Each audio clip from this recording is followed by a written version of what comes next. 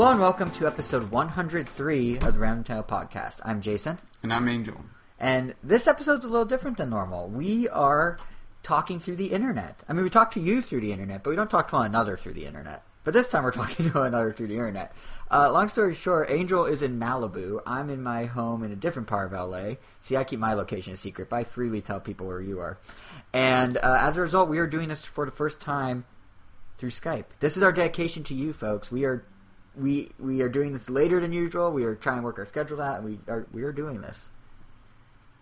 So It's kind of interesting that in the 3 years that we have done this has never happened before. We've always been available to record, like at my house and sometimes at your place. But yeah, well, I mean, just for anyone that's curious, I'm at a summer camp. I'm a counselor, and I'm just helping out like kids that are coming from all over the world. Like we have Japan, Russia, Brazil, like everywhere. And I'm stuck in Malibu for 2 weeks, which definitely cuts into the podcast. And we were like, oh, we're definitely not going to be able to record because it's a 24-hour job. Mm-hmm. But I happened to get this day off, and we were like, oh, we can record. And I was going to drive over to you, but then the drive was like 3 hours round trip, and I was like, no. So luckily, Jason got a snowball. I did, thanks to Amazon Prime Day, which was a complete bust except this one thing. But I will say, seriously, the planets aligned for this. They did. The one downside is my computer is running its fan at like 1,000,000 miles an hour right now. So if you guys hear a whirling in the background of your podcast, I apologize. It's my fault completely. But anyway, let's talk video games because that's why we're here, right? So this episode of the show we're calling In a Bind, as we'll be talking about Binding of Isaac, which the Rebirth Edition just came out for Wii U and 3DS, so we have impressions on that. And we also have some other stuff this episode, including, more Angels Take Than Mine on EVO 2015, some news on Happy Home Designer, the new Animal Crossing spinoff, a look at Nintendo's surprising return to arcades. They're kind of having a renaissance right now with the likes of Pokken Tournament, a Mario Kart Arcade GP DX, that is its full name, it's a mouthful, update, and some other stuff, including Mario and Sonic game, which came out of nowhere. Other stuff. Plus, we have MPD numbers for Jason's Sales Corner. And if you stick around to the end, which you all should do, we're announcing our two SteamWorld Codename SteamWorld Dig winners. 2 of you have won, along with the first details on our next summer giveaway series contest, which is a whole bunch of Smash Bros. Wii U DLC. It's a bundle of stuff. We're going to give you Ryu and his stage, Lucas, Roy, the Dreamland stage, and you're getting all that for the Wii U version. So to be clear, one person is winning all of these things? Yes, one person is winning the whole bundle.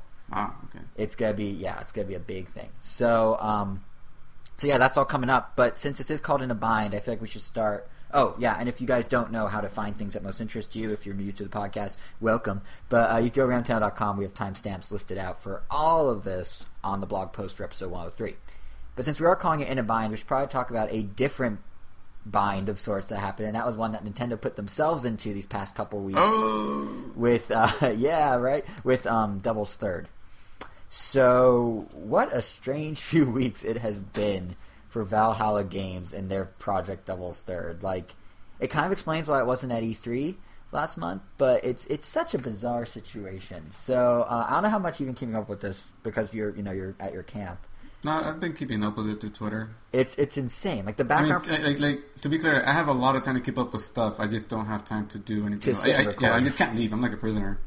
A prisoner with a bunch of children. Yeah, I guess to go on. You're stuck at juvie, like basically. Disneyland, Six Flags, everywhere. Yeah, you've been doing more LA. You've been doing all the LA stuff I wanted to do, but just like in the span of a week. It's kind of ridiculous. It's kind of tiring, especially right after Comic-Con. I had no break. Yeah, we recorded our special last episode, and then you got up at 5 a.m. the next morning or something? Yeah. Yeah, it's crazy. But anyway, yeah, so the background for those who may not know, who may not have free time while in their juvie jail cell like you are.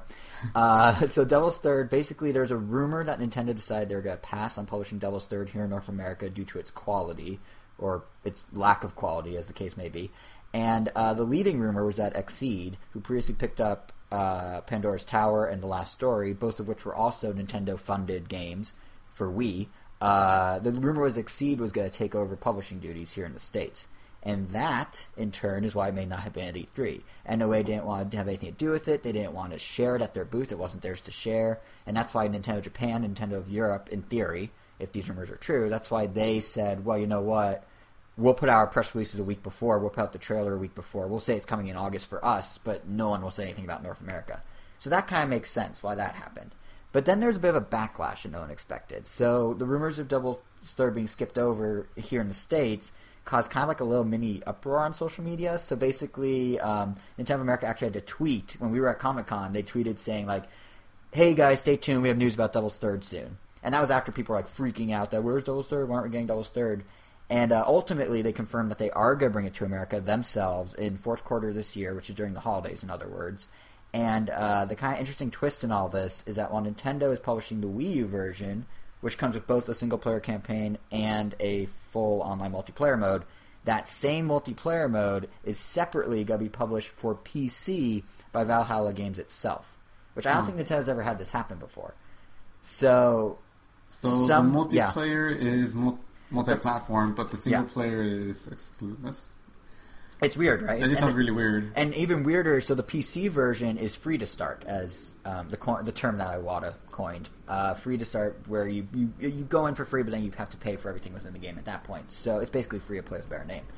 So the PC version is free to start. The console version comes with the single player, and you buy it up front for a single package. But if you get the console version, you can have some of the free-to-start stuff because the console version is going to have what they call golden eggs they can spend real money on. And if you buy these golden eggs, you then exchange the golden eggs for extra items and weapons and whatnot in the multiplayer in Wii U.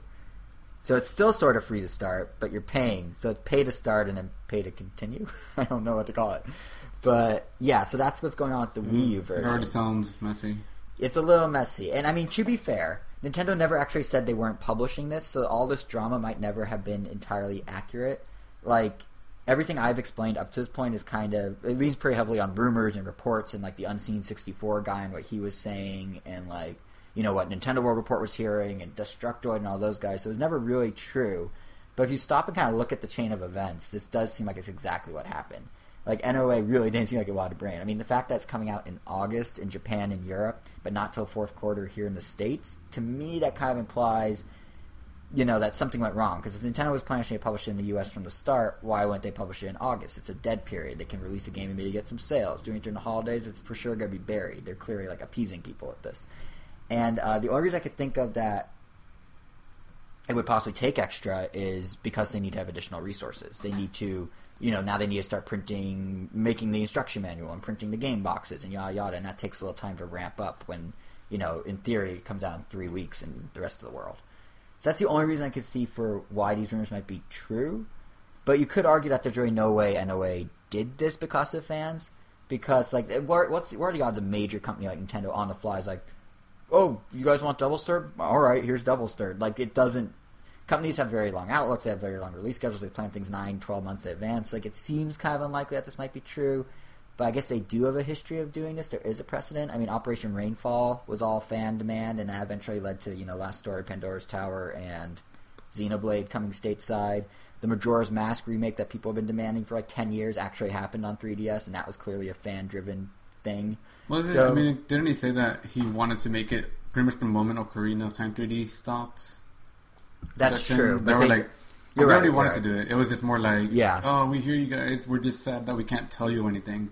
That's true, and they did have fun teasing us about it. But they definitely latched onto the fan momentum with the teasing and like in A Link Between Worlds where the Majora's Mask is just there on the wall.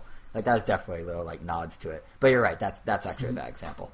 But yeah, it's just like, it's weird because Nintendo has done these sort of turnarounds, or like Earthbound coming back, you know, Earthbound Beginnings. Yeah. But it's just usually they're so much slower, which is the only reason a little bit I don't know how true it is if this was NOA NOA making a last minute change, or if it was truly from the start that they felt like doing it this way.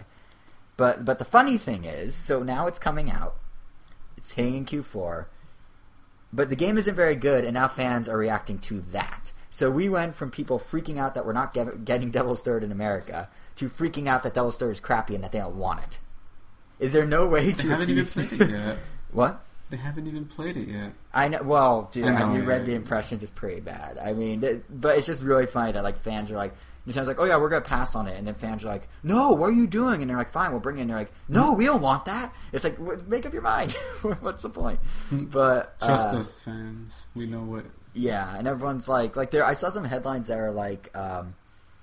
I think I was reading some of the previews. I think it was VideoGames.com said something like Double Stirred is shaping up to be one of the worst Nintendo games ever published, or something like that. Like, that was the byline of their preview. Or like Nintendo World Report described it. I think it was like drab and shallow or something. Like, it's getting slammed, but it's fine because this isn't actually the first time Nintendo's put out a bad game on behalf of someone else. Do you remember?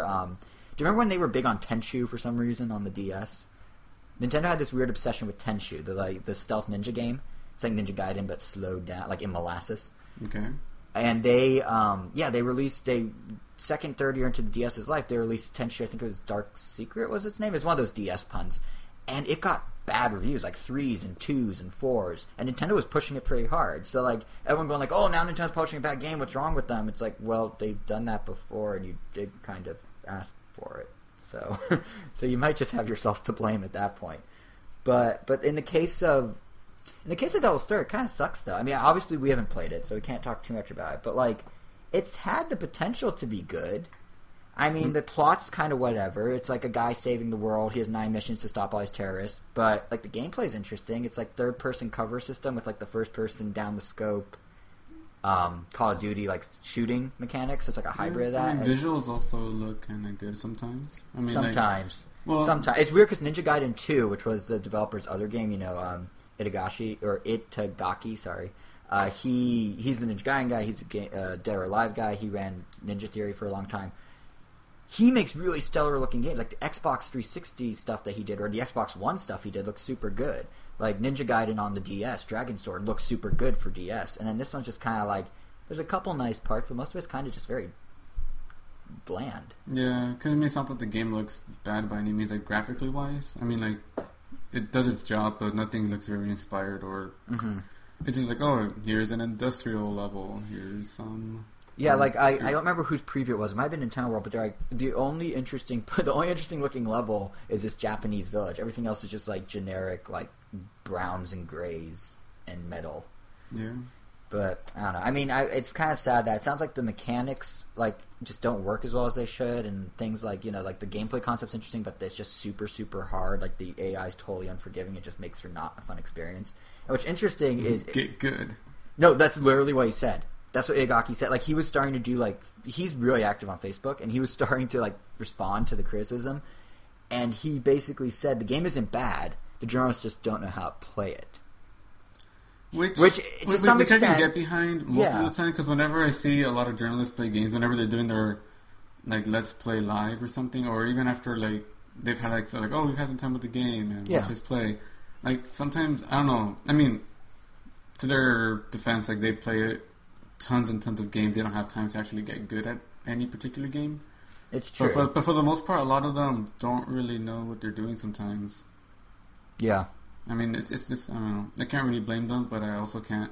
But they shouldn't be able to say, like, oh, this game sucks. Kind of like game trailers in Mario Baseball, Mario Sluggers. Oh, yeah, you hated that. Yeah, they just said it didn't work. It was unresponsive, but it definitely worked, and it definitely was responsive. You just have to learn it or get used to it.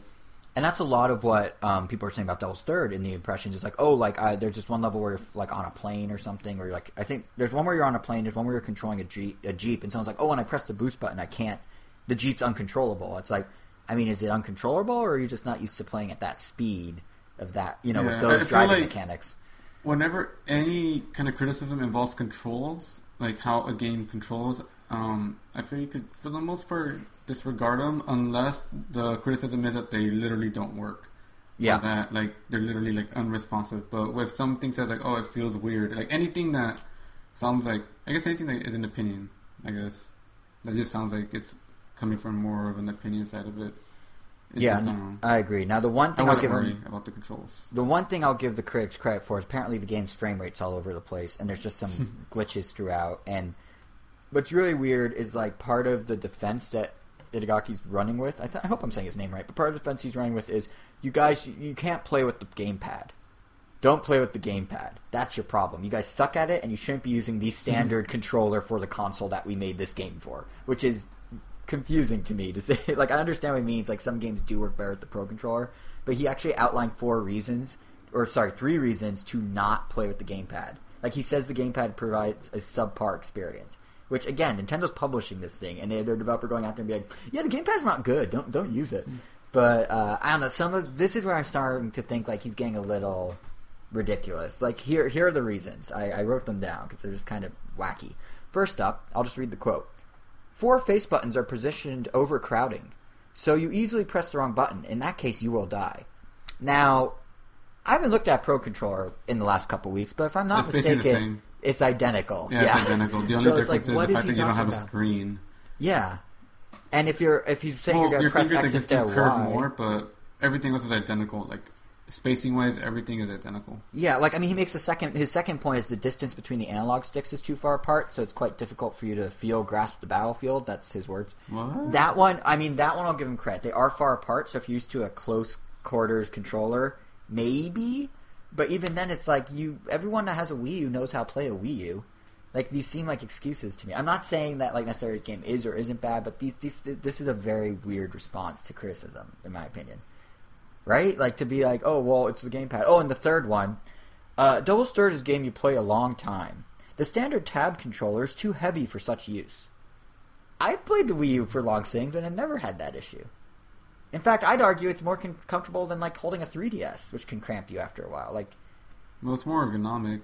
Yeah, and it's not that heavy. And anyone who's usually you're kind of like laying it on your lap. I mean, usually you're never really hovering with it unless you're playing Splatoon. That's like one of the few games. Even when I play Splatoon, like I was doing the Splatfest, the water slides versus roller coasters. By the way, go Team Water Slides. It's sad we lost, but let's stay united. Anyway, I was playing that, and I think I played for like 2 hours in one go, and my arms they weren't tired at all. My hands were fine. I had no issue. So I'm not sure if saying, oh, the controller's heavy is really a good sticking point for why the previews of the game are unfair.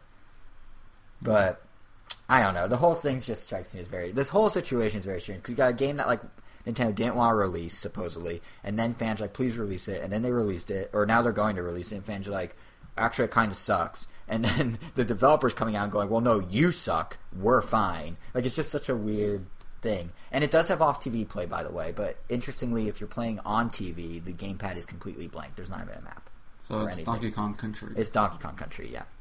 But yeah, Tropical so maybe... Freeze. Yeah, Tropical Freeze. So yeah, maybe he's right. Pro Controller probably is better, but it is kind of a bummer that we're in this situation, because, like, Devil's Third, if it turned out to be not, a nice game, it would be a good addition to the library. It's a good companion for games like Xenoblade, good companion for games like Bayonetta, for Fatal Frame, that they were carving out... What? And that's it. And that's it. But it would have been 4 games instead of 3. So now it's like 3.2 games. Oh yeah, ZombiU. Like, there's some, maybe the Batman games when they were still bringing them over. Blops. Yeah, Blops 2. Yeah, like, it was... They could have carved out a little niche. There we go. Wow, they could have carved out a little niche for this game, and yet here we are with just this bizarre drama. I don't think I've ever seen a game release have this many ups and downs in the span of like 2 weeks. Because everything we just covered is what's happened since our last episode. Like, it's been going fast, and it's still going. Like, people are now people are like, oh, the visuals aren't as good as at the E3 demo last year, and then other people are like, no, we're talking about they're better, and there's always comparison videos, and the game's still not out yet, by the way. We're a month away, and there's already all this backlash. A month away from the rest of the world. 3 months from here. It's just, I don't know, it strikes me as very strange, but yeah. Are you going to get it? Probably not. Yeah, I mean, same. Not because of this criticism at all. It just doesn't really seem like my type of game. Right. I feel like if I saw it in a bargain... I hate to say this before it comes out, but if I saw it in a bargain bin, I might pick it up. Like, if it was like $20, I'd consider it just to see what it was all about. Like, after all this drama. Because that's the one advantage of all this. I mean, it'd have to be really discounted because, I mean... Yeah, maybe $10. I mean, I still haven't even gotten Mario Party 10, and I would definitely want Mario Party 10 more than I want Devil's Third. Yeah. I mean, I would probably be in the same boat, and I don't even want Mario Party 10. Yeah, and not only that, but I just got Alien Isolation, I think the day before PS4. Or PS4. Oh, that's right. Yeah, like the day before we left the Comic-Con. So, clearly, I mean, obviously I haven't even been able to play that yet. Yeah. And when I get back, I have to get Resident Evil Revelations 2. You have a lot of games to get. Yeah, I do. And to play.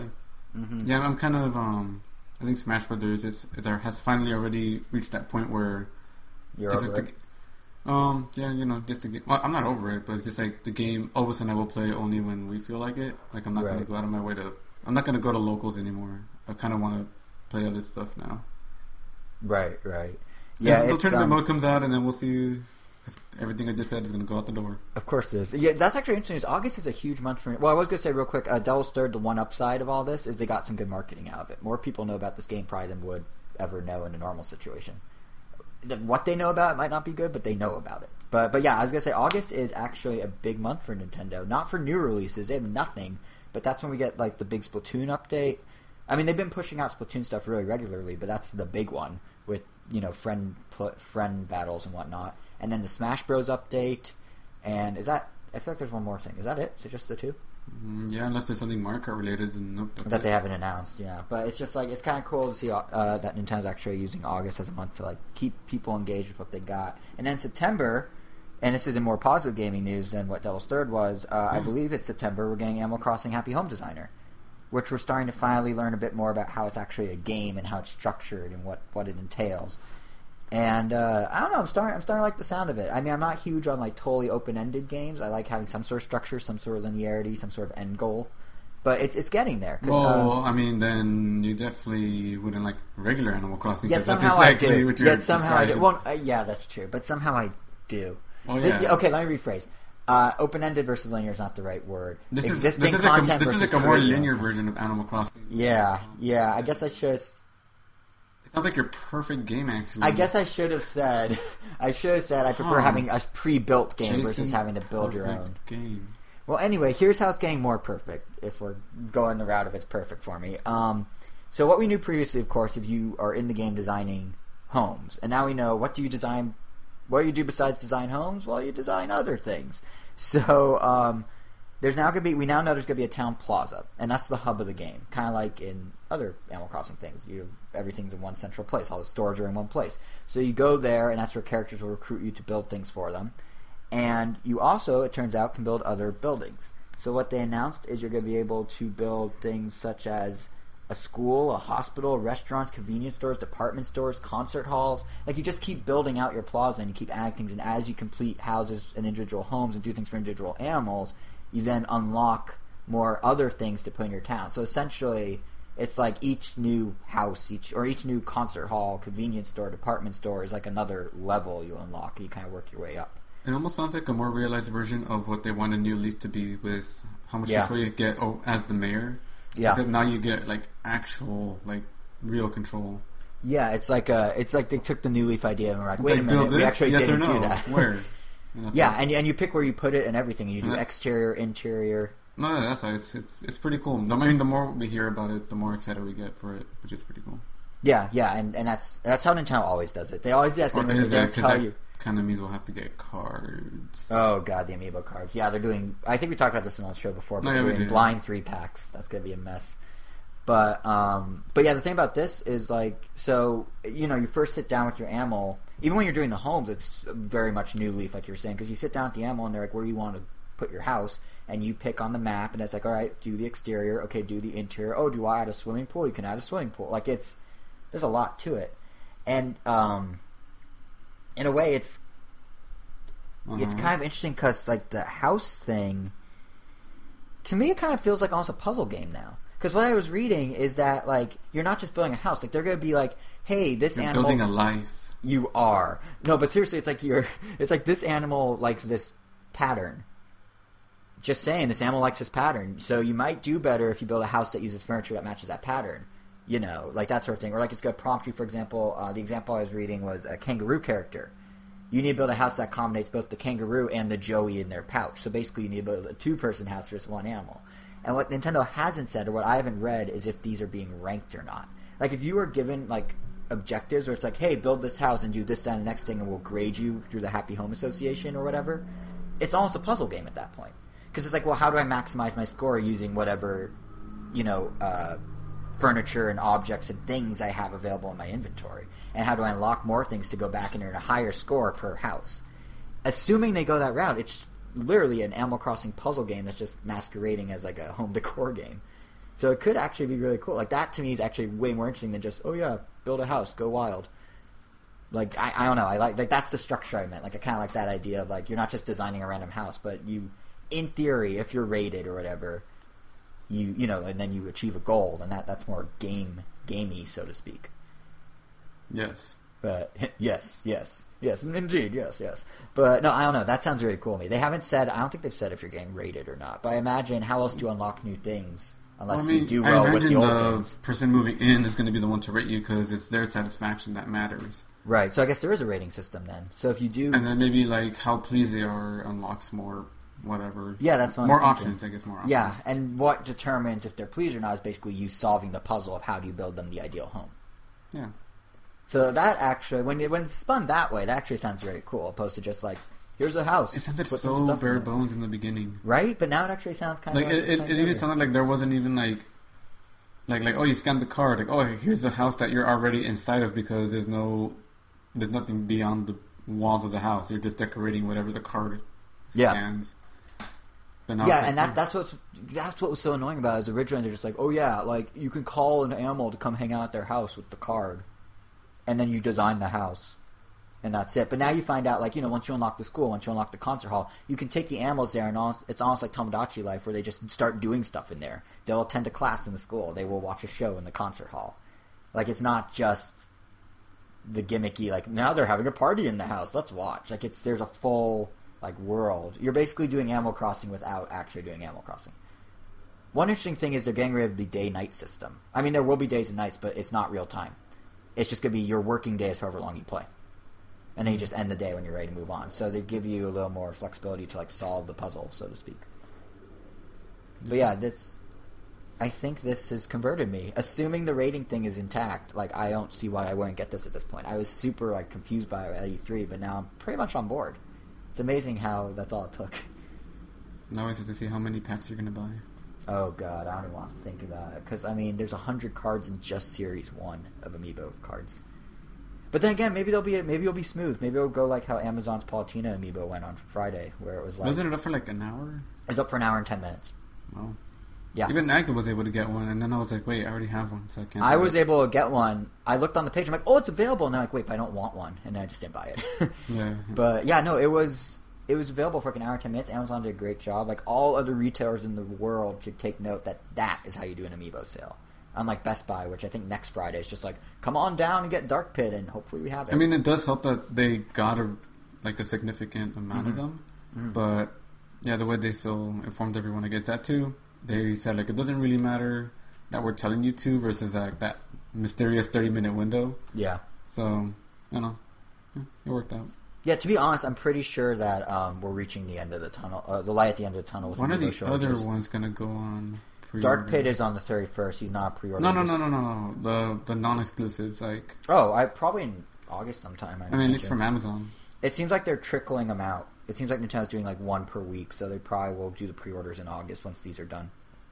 But I will say, things are getting better. Nintendo World had like all of them in stock over the last couple of days in New York. And like... they're coming down in price. Apparently, Wii Fit Trainer is actually hard to sell now for some people. Oh yeah, that's like, the rarest one is like in the 20s, at least. Like you could basically get any amiibo you want for $20, like including shipping if you live in the US. Which is a nice change of pace from 5 months ago, where things were like at 60 and it's the amiibo frenzy is ending. I'm sure the craze will continue, but the frenzy is ending. Yeah, I think it's essentially over. Yeah. We say that now, but watch in September or in October, Yoshi's going to be impossible to find. The Yarn Yoshi. Maybe. I mean, but yeah, we just have to get the Chibi Robo. Well, that comes with the game, though, so that's easy enough. Well, yeah, but still have to get it. Yeah, I agree. I want that Chibi Robo so bad. But yeah, what prompted all this? Oh, yeah, the Amiibo card for Animal Crossing. Apparently, they're having production issues in Japan, so we shall see how rare those are. But they've already announced Series 2 in Japan as well, so it'll be interesting. But yeah, so I'm excited about Happy. Are all the cards up online somewhere to look at? I haven't not all of them. To see not all of them. I don't think they're all there. Rock was available. I'm not sure actually. Or Hippu. Hippu. Are you getting Happy Home Designer? Do you think? I don't know. I kind of want to give put as much time into Monster Hunter before X comes out. Right. Well, X won't be in the States till like next year sometime, so... Trust me, that's probably not even enough time. Yeah, that's probably true. That game's like 700 hours long at least. Yep. Yeah. Yep. But, I mean, mixing some Smash Brothers and whatever else may come out. Paper Jam or whatever. You know what's interesting about Monster Hunter? It's funny you should mention it.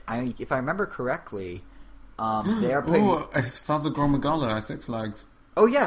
How's it look in person? Like it did at Comic-Con. It's the same. Oh yeah, that's right. It's the same one. I thought they built a bigger one. No, it's the same one.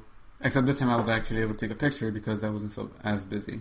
You took a picture at Comic-Con. We all took a picture. You're beaming me up. No, that was the year before. Yeah, you're right. When they just had weapons. This is the first time, yeah. Mm-hmm. Yep. Speaking of Monster Hunter and Animal Crossing, check out this thing. Did you know they're putting Monster Hunter items into Animal Crossing? It was announced in Japan through a 7-Eleven promotion that you'll be able to download Monster Hunter items into, I believe it's Happy Home Designer. It might be New Leaf. I don't remember which. But but yeah, for the first time, Nintendo's putting other companies' stuff into Animal Crossing. I assume it'll eventually come stateside. It's like, Nintendo Zone downloads or something. When are we going to get the 7-Eleven KK for Smash Brothers? Wait, you have to get them at 7-Eleven for Smash Brothers? In Japan. They'll probably do it as... The costume? They'll probably... Wait, no, you can get the KK Me costume in the US, can't you? I don't remember. You just buy it. I think Isabelle was the one that was available.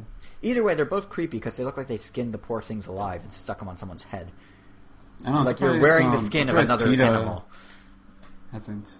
Yeah, right? Jumped on this. I know, it's very strange. It's really it's weird because PETA was they love poking at Nintendo about Tanuki Mario or Cat Mario and Pokemon and all that. And then when Iwata passed away, they're just like, oh, we send our condolences, we make fun of you, but we love you. And it's just like, I did not expect PETA of all people to say that, but alright. I also didn't expect Skype to give condolences, but kind of cool they did.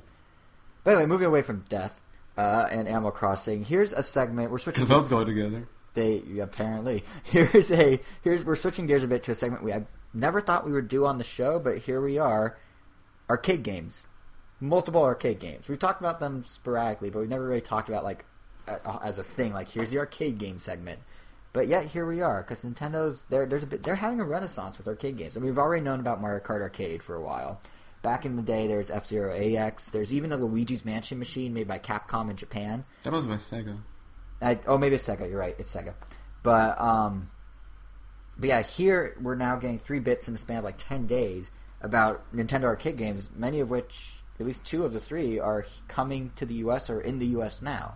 So I think the biggest one is probably Pokken Tournament, which is coming stateside, it turns out, kind of surprisingly. I did not expect them to bring it to the U.S. before a Wii U release, and yet here we are. So it was revealed in a Reddit AMA of all things that Dave & Buster's is going to be doing testing for Pokken Tournament here in the U.S. I was going to say Dave & Buster's of all places, but then it makes a ton of sense. But then it occurred to me there aren't that many places that even have arcades in general, or at least arcades where it's going to you're pretty much. It's either that or bowling alleys, and Dave & Buster's definitely has the biggest. Dave & Buster's has the biggest traffic. They have the biggest foot traffic. They have the biggest reach. It's at the point now where they advertise on TV. I've seen Dave & Buster commercials on TV where they're like, we now have the new Mario Kart, and that's a selling point. So getting Pokken Tournament, they're also testing Tekken 7, for example. That's a big grab. They have Time Crisis 5 at the Dave & Buster's by my office. That's another big grab. They clearly have a very good relationship with Namco Bandai, who's obviously the one doing Pokemon. But now the question is, if they ever do a Wii U release, will those cards you scan transfer over to the Wii U? See, now that's what's interesting, is those cards you scan that save your data and whatnot. Your trainer ID or whatever? Your trainer ID. Those are super common in Japanese arcades. Mario Kart, I believe, has a variant of it. In Japan, a ton. Initial D has had that for decades. I've never seen them in a U.S. arcade. They take them out for whatever reason. I've never seen one. Now there may be some games that have them, but I've personally never seen one. I know AX had use one. GameCube memory card. Oh yeah, you're right. You have to bring it yourself. Yeah, and transfer your GX over to your AX, and your AX to your GX, and your GP to your DX, and anyway. But no, it's just it. Yeah, it's. I don't know if that's gonna make the jump. I feel like it needs to because that's a key part of progressing through Pokken Tournament. Yeah. But I don't know if it will. But what's really interesting to me is in the AMA. The guy that was talking, it's the Vice President of Entertainment and Game Strategy, a guy named Kevin Bacchus. He actually helped make the original Xbox, so he knows his games. Good old Bacchus. Good old Bacchus. And he was saying that they are expecting bigger things out of Pokken Tournament than even Tekken 7. Which you would think if you're at an arcade, a fighting game like Tekken 7 would be the go-to. But on the other hand, if you're at Dave & Buster's, it's more universal. Game that a lot of people have been wanting for a long time. Yeah. Funny thing, one of the other, I guess, my current coworkers in these 3 weeks I was talking to him about the new Smash Brothers because he's been really wanting to play it, but he hasn't had a chance, so I let him play mine because I bought Hasn't my 3DS. played it. It's been out for like 10 months. Anyway, sorry. He's like a world traveler of sorts. And then he was telling me like, oh, you know, it'd be awesome, like a Pokemon fighting game not turn-based, and we actually fight each other. And then I told him, have you heard of Pokken Tournament? He's like, what's that? So I showed him a few trailers, and he's like, oh, it's a Pokemon fighting game without turn-based. Yeah, like his jaw dropped. He was just like, you know, like the typical like YouTube reaction where they're like kind of getting like, oh my god. Oh yeah. That's pretty much, he's like that kind of person. So it was kind of entertaining. That's to blow his mind. That's funny. Yeah. But yeah, it's. I mean, I guess it makes sense because Pokemon's very universal, and you could play off the nostalgia. It makes sense to like an audience at Dave & Buster's that they'd be excited for Pokken Tournament more than Tekken. Yeah. Yeah, but it also helps that. Where's Hitmonlee and Hitmonchan? I don't know, but Blaziken's coming next month. Yeah. They're adding Blaziken as a fighter. The tournament. Yep. Sure. Competition. There you go. There you go. That's a little better. But I was gonna say it does help that in the case of Pokken Tournament, it is first and foremost a Pokemon game, not a Tekken game. Because remember when they first announced it, it's like, oh, it's a Tekken Pokemon crossover. We're merging them together. Well, they're walking that back a little now. I don't know if you saw. I could have sworn that's how they originally built it, like 9 months ago. Because I remember them saying like, I remember just as like, oh, this has a completely different fighting engine. Like when they were showing like, oh, Tekken doesn't do 3D fighting and then switches to 2D fighting on the fly. That's true. This one also has like assist, which Tekken doesn't have at all. Well, yeah, now they're trying to clear up because I like the whole Pokken name is Pokemon Tekken. That's where it comes from. But yeah, now they're definitely clearing up. I was reading this saying Kotaku put together a piece that was transcribing a weekly Famitsu interview with the producer of Pokken, who's also the producer of Tekken, and he kept really emphasizing this is first and foremost a Pokemon game. It's not really a fighting game. It's a fighting game with Pokemon, it's a Pokemon game that involves fighting, not a fighting game that involves Pokemon, if that makes sense. Like, he went on to say that, like, the tech to make the game and the know-how behind the animation, that's from their experience with fighting games. But in terms of gameplay, it's all for Pokemon fans. It's all looking at Pokemon. And that's paraphrasing what he said. But it kind of makes sense. Like, they made changes, like you were saying, they do the plane switching, they have the assist. Even little things like they changed the UI. It doesn't have a typical heads-up display for a fighting game. Like, it doesn't have top left, top right health bars and stuff. Because they're trying to make it more Pokemon-y.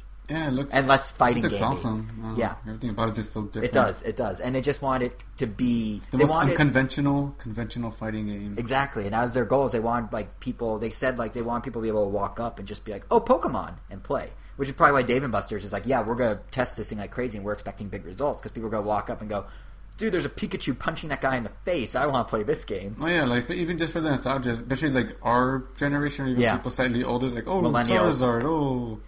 Like, those oldies playing, like, wait, what's this? I want to beat it up because I don't know what Pokemon that is. Yeah, it's honestly the perfect game for Dave & Buster's because it's a mix of nostalgia. What's a Blaziken, even though I feel like people would at least know what Blaziken is, but even if they stop caring. Because a lot of people did stop caring around Ruby Sapphire. Yeah, that was, like, kind of like the dividing point, whether you're hardcore or just stop At least among our age, at least among us upper millennials, so to speak. Yeah. But yeah, so it'll be interesting to see like just how well it does at Dave & Buster's. I'm excited for it. I mean, it's funny because he was even saying like, oh yeah, like we for novice players we really want to emphasize like blocking. Like a lot of fighting games you should block, but in this one blocking is really important. And it's just like, all right, that's actually something he says. Like if you're a novice, be sure to block. It's like okay, but yeah, no, I think it's gonna be really cool, and I'm sure some of that with like it's a fighting game that's not a fighting game is PR spin to make it appealing to people that don't like fighting games, but. Then again, you look at the controller, and it's using, like, a normal game controller, not, like, a crazy arcade stick. So, he's kind of right. It is different in every... Like you said, it's the best... how'd you word it? Not fighting game? Conventional fighting game. Unconventional fighting game, yeah. So because it's still really cool. Life Bars. It's not like Smash Bros. Where people have, like, debated, like, is it a fighting game, technically? Oh, yeah. I don't get that debate. I mean, I understand Smash Bros. Does health differently... But you're literally all you're doing is fighting. Yeah, that's another unconventional fighting game because when people think fighting games, it's like, oh, your character by default always faces your opponent no matter where you are. This one you actually have to do that. But now it's almost, I would say it's almost considered a normal fight, like a conventional fighting game now. Not in the sense of the mechanics, but in the sense of what is a fighting game. Because, I mean, it was the second most watched game at EVO.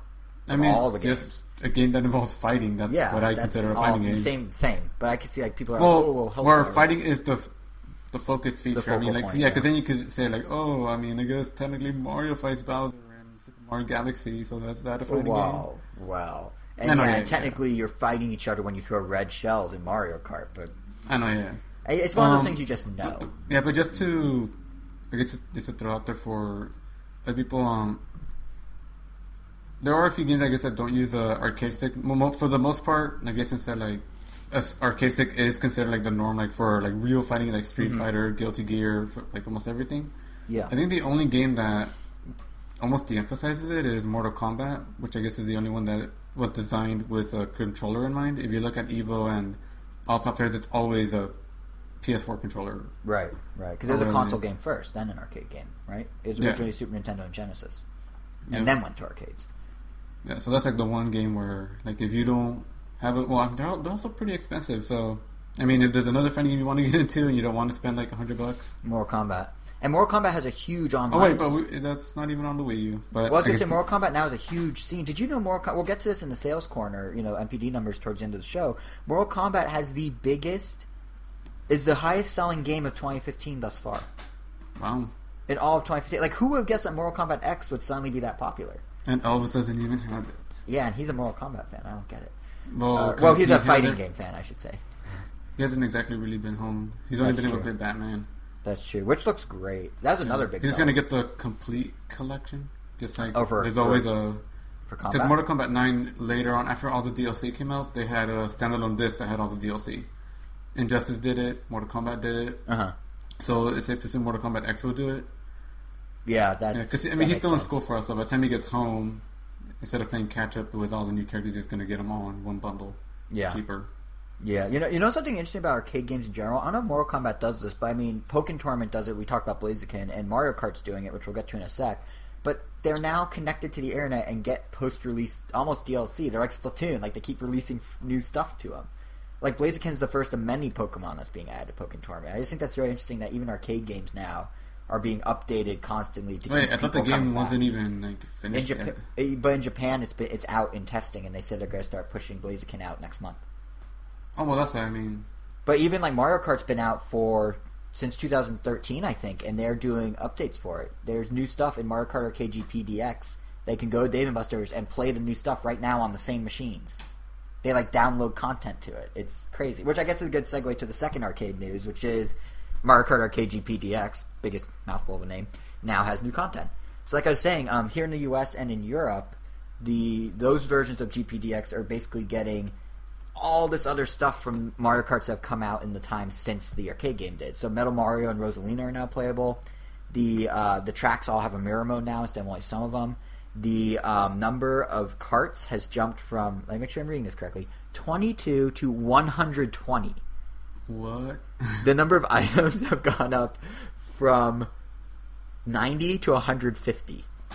Like, this is insane. And basically how it works is Bandai Namco, or Namco Bandai, whichever you prefer to say, when they put their machines in at the various places, Dave & Buster's, arcades in Japan, whatever, they said, all right, we're going to do yearly updates for 5 years. There will be 5 annual updates. And what we're going to do is you guys, the arcades, get to pay for it, but then it'll draw people back into your arcade because there's all this new stuff to do. I mean, I think the biggest change they made, which I didn't even mention, is they changed the drifting mechanic completely. Mario Kart Arcade GP used to have very strange drifting, where you just you double tap the brake and you do one drift and that's it. You still double tap the brake, but now it mimics 7 and 8 and what's the one in between? No, that's it. Now it mimics 7 and 8, and it does the the longer you drift, the sparks change color and you get a longer boost at the end. Now it does the 3-step drift just the same way. So now it's more Mario Karty than it ever was. But that's a very big change, and all they did was download basically a patch to the machine. And even still don't hop, right? No, they do if you double tap the brake. Basically how it used to be is you'd hop into the drift, like you go da-da with the brake, and then you hop, and then you start drifting. And I think the hop's still there if you hit the double brake, tap the brake twice. But it's I mean, we never actually really talked about it here on the show. But, actually, before I was going to say we should probably give impressions. I mean, you've played GP. I've played GP. There's the Dave & Buster's 10 minutes from my office. We're there all the time. I play GP a bunch. We should probably talk about it as a Mario Kart game because we never really have. But before I get to that... It doesn't feel like a Mario Kart game. It will now because of the drifting. But yeah, all impressions... It didn't feel. Yeah, I know. I was about to say it still is very different. But before I get to that, the one interesting thing is in Japan, they're one update ahead of us on GPDX. So like in the US, what they did is they combined the first 2 updates into one like English release update, basically. But in Japan, they're already on update 3, and that update, ready for this? Online play between multiple arcades. You can race people in other cities at different arcades. I've never even heard an arcade game. That's kind of cool. That means you don't have to like wait that. for people to join the booth if you want to play like right away. Exactly. It's cool. It's like these games are getting very fully featured and very fleshed out. Like there's definitely kind of like a renaissance going on. I think primarily thanks to like things like Dave and Buster's, where like us millennial folk are big on like, oh, we like drinking and we like video games and we like nostalgia. Here's all 3 in one place. And obviously people are bringing their kids. It's the same reason like Jurassic World's the 3rd biggest movie of all time now. Nostalgia. The kids that love Jurassic Park are now adults and have their own kids, so it's like double exposure of the same franchise, and they get double the money. I think that's why arcades are coming back in the States to some extent. But I mean, even like, and this whole like download thing and updating games, like Time Crisis 5, they have that Dave & Buster's by me. Right now, it's a 3-level game, but sometime I think next year they're going to like triple the content. So they're almost doing like beta releases of arcade machines that they then are expanding on. Like it's not like a testing thing; it's like a full finished game. But it ends with "Stay tuned for more," next year, and it's gonna like add way more content. So it's interesting. But yeah, Mario Kart. So, what are your thoughts on that game? Because it's definitely different, like you said. It feels stiffer than normal Mario Kart. I don't know. I think the best way to compare it feels more like a traditional arcade racer. Yeah. With items. It's like it's like one of those 90s with Mario Sega racers. Like I wouldn't use the word Mario Kart to describe it at all. I would just say it's just a racing game with Mario and items. And Pac-Man randomly. And the Taiko drum that you play as a character. It's just different. It has a different feel to it. I mean, obviously using a steering wheel and pedals has a huge impact. Yeah. But this steering, like everything about it just feels different. It's not as I wouldn't say arcadey, but this is an arcade. It's almost machine. more arcade. It's more of a it's kind of like that. It's more I don't know. Like anyone can literally grab Mario Kart and be okay at it. This one I feel has a more of a learning curve, which is fine because this one's supposed to be more pick up and play than. It's definitely not pick up and play. It's very they try to be. That's what's funny is like because how it works is you pick your cart, you pick your character, and then it's like you get 3. Not even isn't everything like randomized? No, the cart and character you pick the character. You pick the character. The cart is randomized. You're right, my mistake. And then you get 3 items at random. Like it's like a roulette wheel for those 3. So then whenever you run over an item block, it's one of those 3. Yeah, it's always one of those 3, and each race is different. So you could tell they're going for like the random party arcade. Like pick up and play experience. But then, it's like it also prevents someone from like mastering out a certain set. It's like, oh, you can't get this card always because you're just going to destroy with it. Yeah, it levels the playing field. And then what's really weird is like as you play it, it feels like you're playing like Cruisin' World or Cruisin' USA or like Rush or one of those arcade games. Like there's even an announcer. Like there's never an announcer in Mario Kart, but there's a guy there that's like, oh, and Luigi's taking the lead, and oh, here comes Yoshi. It's just like that never happens in Mario Kart. Like it's an interesting hybrid.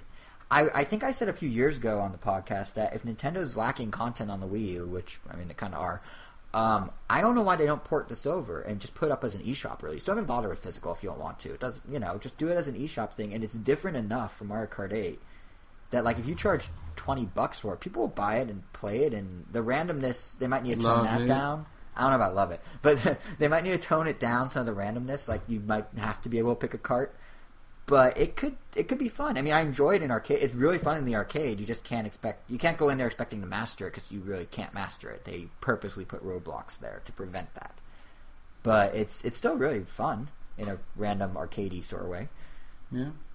But yeah, so now with the update, it'll at least feel a little more like Mario Kart because at least the drifting will work more like what we're used to. For better or worse. I mean, I don't mind. I mean, it's not like I wasn't saying that because it's harder to worse. I mean, it's still really fun.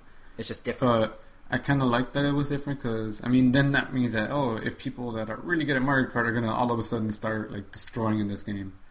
Yeah. But the only difference is you're still drifting the same way. The only difference is if you're good at holding that drift. If you hit the corner just right, you get a little extra reward. So I don't know if that's the thing that... Well, it depends. It depends on the track design, but for the most part, like, if you're really good at Mario Kart, you're essentially drifting the entire time. It's true. But what makes if you're not drifting, you're not good at Mario Kart.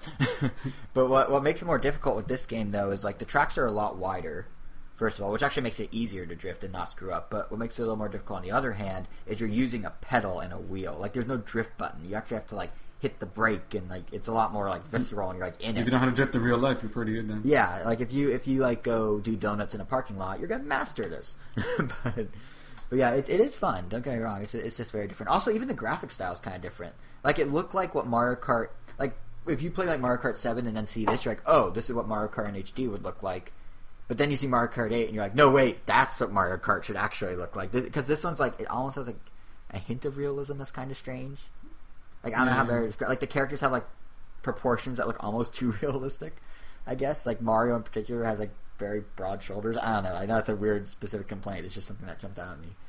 But it is fun, and it's cool because they have like Namco crossovers. There's some Namco tracks. Pac-Man's playable. The Drum Guy is playable. So it's a fun little game. It's different. But it's just, you know, just another example of how Nintendo's coming back to arcades. The third of which, and probably the one that I never expected to ever say, is Mario and Sonic at the Olympic Games is getting an arcade game. What? So Sega and Nintendo are working together to bring the 2016 Rio Olympic Games version to arcades. And this is one of those crazy machines. Like, okay, Mario Kart, alright, there's a steering wheel and pedals. Pokken Tournament, you're using a controller. This machine for Olympic Games is like... those old 90s ones are like on the skis and you're like moving back and forth, like your actual body swiveling and that sort of thing. Like, for this, how it's set up is there's these two railings on the side, there's a foot mat on the ground, and then there's these two giant joysticks with buttons on the side. And depending on which sport you do, it looks like a treadmill almost. It looks like a treadmill that has like weird joysticks. But and to be clear, the foot area doesn't move; it's just pressure sensitive, so it's not like a full treadmill. But it looks ridiculous, but also looks kind of fun. Like, it does look like one of those 90s like peak of like the Cyberstation era of like arcades. So it could be kind of fun. I mean, it's pretty fully featured. You get 8 different characters. There's the 4 Mario mainstays, you know, Mario, Luigi, Peach, Yoshi. You get 4 Sonic characters. I believe it's Tails, Knuckles, Sonic, and Shadow. And then you get to do different sports. And depending on which sport you do, you use different configurations of all these controllers. And how it works is you pay however many tokens, you get to do 3 sports back to back to back, and then they rank you based on those 3. So it's not a multiplayer experience, it's like a high score deal. But some of the sports, they sound kind of fun. Like, there's a 100-meter dash where you're basically like launching yourself and then running forward. And you have to kind of like time the jump. So you're using, I believe, your feet to do the running, and then you hit the joystick to do the launch. So it's kind of like a little 1-2 of that. There's a hammer throw where you're pressing the button on the joystick to hold the hammer, and then you kind of rotate the stick to swing the hammer, and you just let go. So you're kind of doing like a wrist mimicking of what the actual motion would be. Or you could do the javelin throw, which is you just kind of run with your feet, and then use the right stick to angle the javelin, and then kind of flick it, and there it goes. But perhaps the most interesting and most elaborate is archery, where there are 9 targets, and you're getting more points the better you do, and you use the left stick to aim and the right stick to do the bow back, like to pull back the bow and shoot the arrow. And it's all about, like, you're using these 2 sticks to kind of do like a dual, it's almost like dual analog controls on a controller, but you're using these giant sticks that are kind of like more more visceral, I guess, more engaging. So kind of like moment. Wii Sports Resort when you're doing the archery? It's Wii Sports Resort without having to have some weird tethered accessory to the arcade unit, yeah. But I imagine but just like, so like that one's a little more elaborate because you actually have to time it. Everything else is just kind of running in place and then flicking things. But like, those are 3 of those are pretty different actions, and they're all on one machine, which is kind of cool. So I don't know what other sports are going to include, but it's just kind of neat to see Nintendo like this. I think that this game, Mario and Sonic, embodies the idea of like Nintendo's back in arcades for real now. Like, it's not. I mean, obviously they were all over them in the 80s. In the 90s, they started to be less active as arcades started to die in the West. But Japan's always had a huge arcade scene, and now that's growing. They have a Rhythm Heaven arcade machine over there. Oh, yeah, that's right. They have Rhythm Heaven. Like, in the last, 5 years, they've had so many, if you think about it. And it makes sense, because, arcades are coming back in the West. Dave & Buster's, as we were saying, is, a huge thing now. So it kind of makes sense that Nintendo's now jumping back in full force.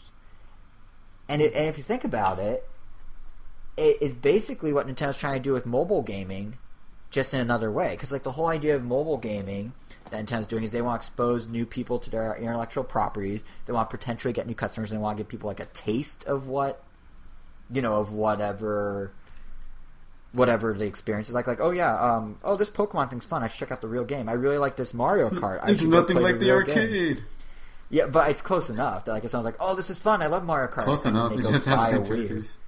Well, but you're driving. None of the combat is... No, I'm talking about the Pokken to like I really like this Pokken thing. I want to get the 3DS one.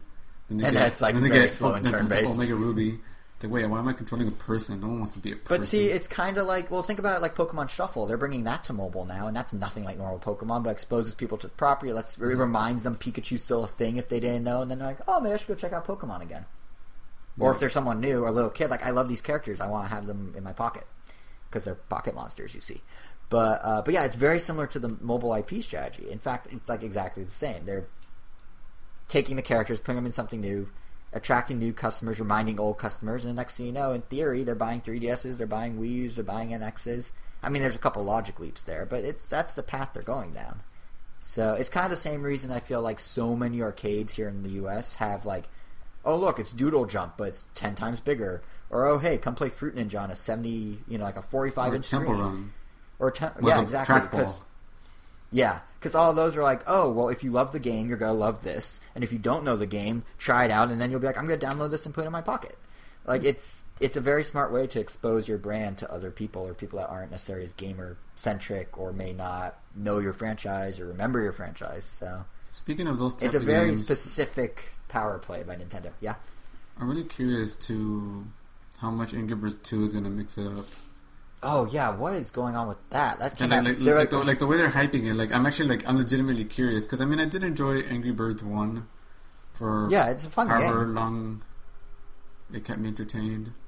It was long enough, but definitely not enough to get me through every single version of it. I actually really enjoyed Space because that one definitely changed it up. It almost seemed like that could have been the anti-gravity stuff was. But it seems like they've kind of they've done. It feels like they've done everything. But that's what I find so weird about calling it Angry Birds 2 to begin with. Is it's really Angry Birds like 27. Like they've done so many Angry Birds. Yeah, I mean Seasons just added seasons, right? And then I mean Star Wars added the lightsaber mechanics and the Force mechanics, which could have easily been like Angry Birds superheroes. I mean, if they wanted to. Yeah, and now they've knocked. Now they've done spin-offs. They have like the girl-friendly one. They have the Transformers crossover. They have Bad. The racing one. They have the racing Angry Birds Go.